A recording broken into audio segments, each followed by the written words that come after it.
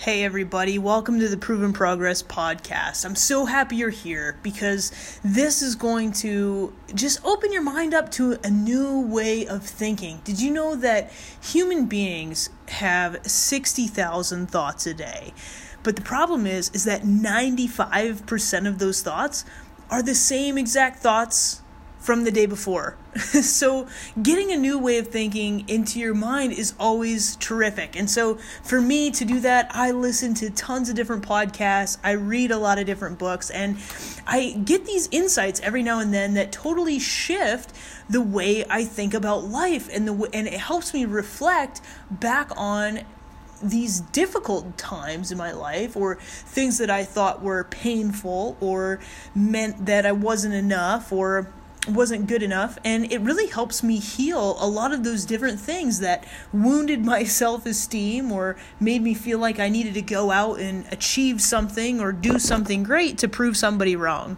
And one of those really great quotes that I'm speaking of is from the book The Science of Getting Rich by Wallace Wattles. And in that book, he talks about how life is creative. Life is not competitive. And I think that nature is actually quite competitive. If you think about natural selection, only the strong survive and, achieve, because be better than someone else. And that's going to make you feel good. And I very much lived through that lens for a very large number of years of my life. And honestly, right up until probably I read that line out of this book a couple years ago.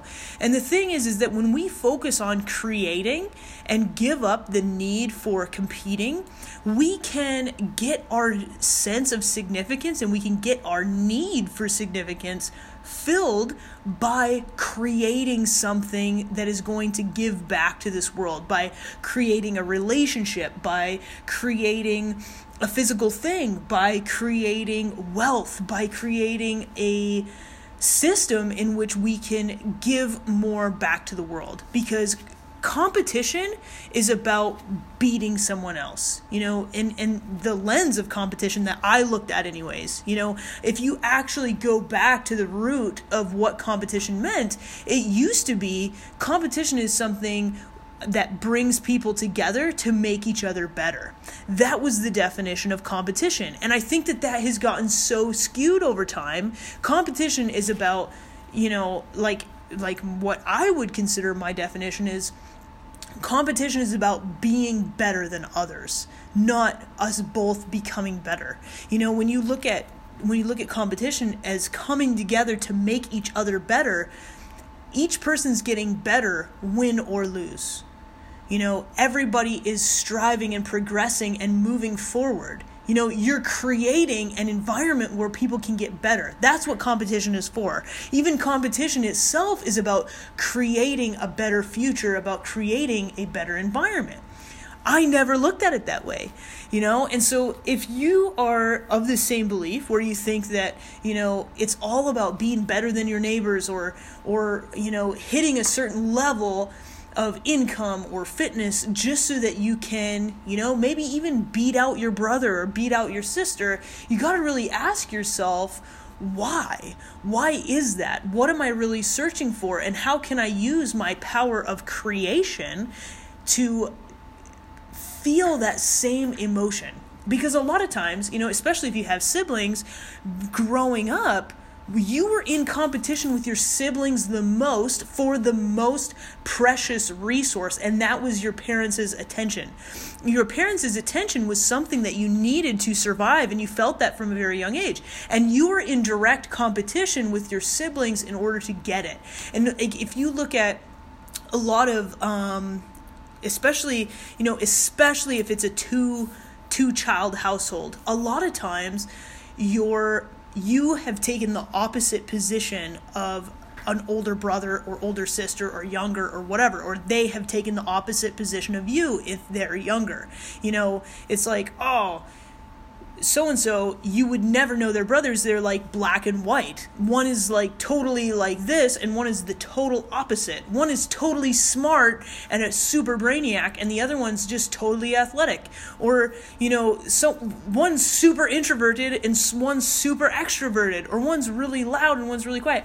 And it's because the younger one was trying out all of these different strategies in order to win over the parents' love and attention and affection. And since the older sibling was older and stronger and a bit more powerful because, they had a couple years advantage, they already had that claim to fame, and the younger child had to do something different. And that is how much competition drives our life. And if we never move out of that, if we never let go of that, we just kind of carry it into adulthood when we don't really need it anymore. And if you think about it, like I think about it with my sister. I have an older sister, and with us, we were competing so strongly for our parents' acceptance, our parents' approval, our parents' love. We were competing so hard for that. But really what we wanted and what we needed was love. And if we could have created that love out of relationship with each other. And you know what? I think we did. My sister and I have a really strong relationship now. And it might have been a little bit of common enemy connection. I'm not sure. But ultimately, you have to shift these relationships that you have with other people. You got to shift away from competition into creation.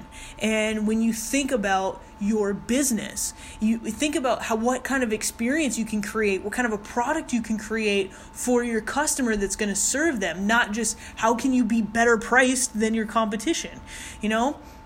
How can you create something with your competition to come together and make each other better, And I think that was a huge eye-opener for me. It was a big one. And I'm going to do a little mini series here on my podcast and just go through a different book every day, because I have read so many things that have just completely shifted my mindset, the way I'm thinking. And a lot of times those words themselves without the story don't quite have the impact. But the more I dive into personal development, the more things I read, the more things I listen to, the more things I watch, and the less I realize how difficult it is to change my own life. Like, it's no secret, and I've shared the story many times.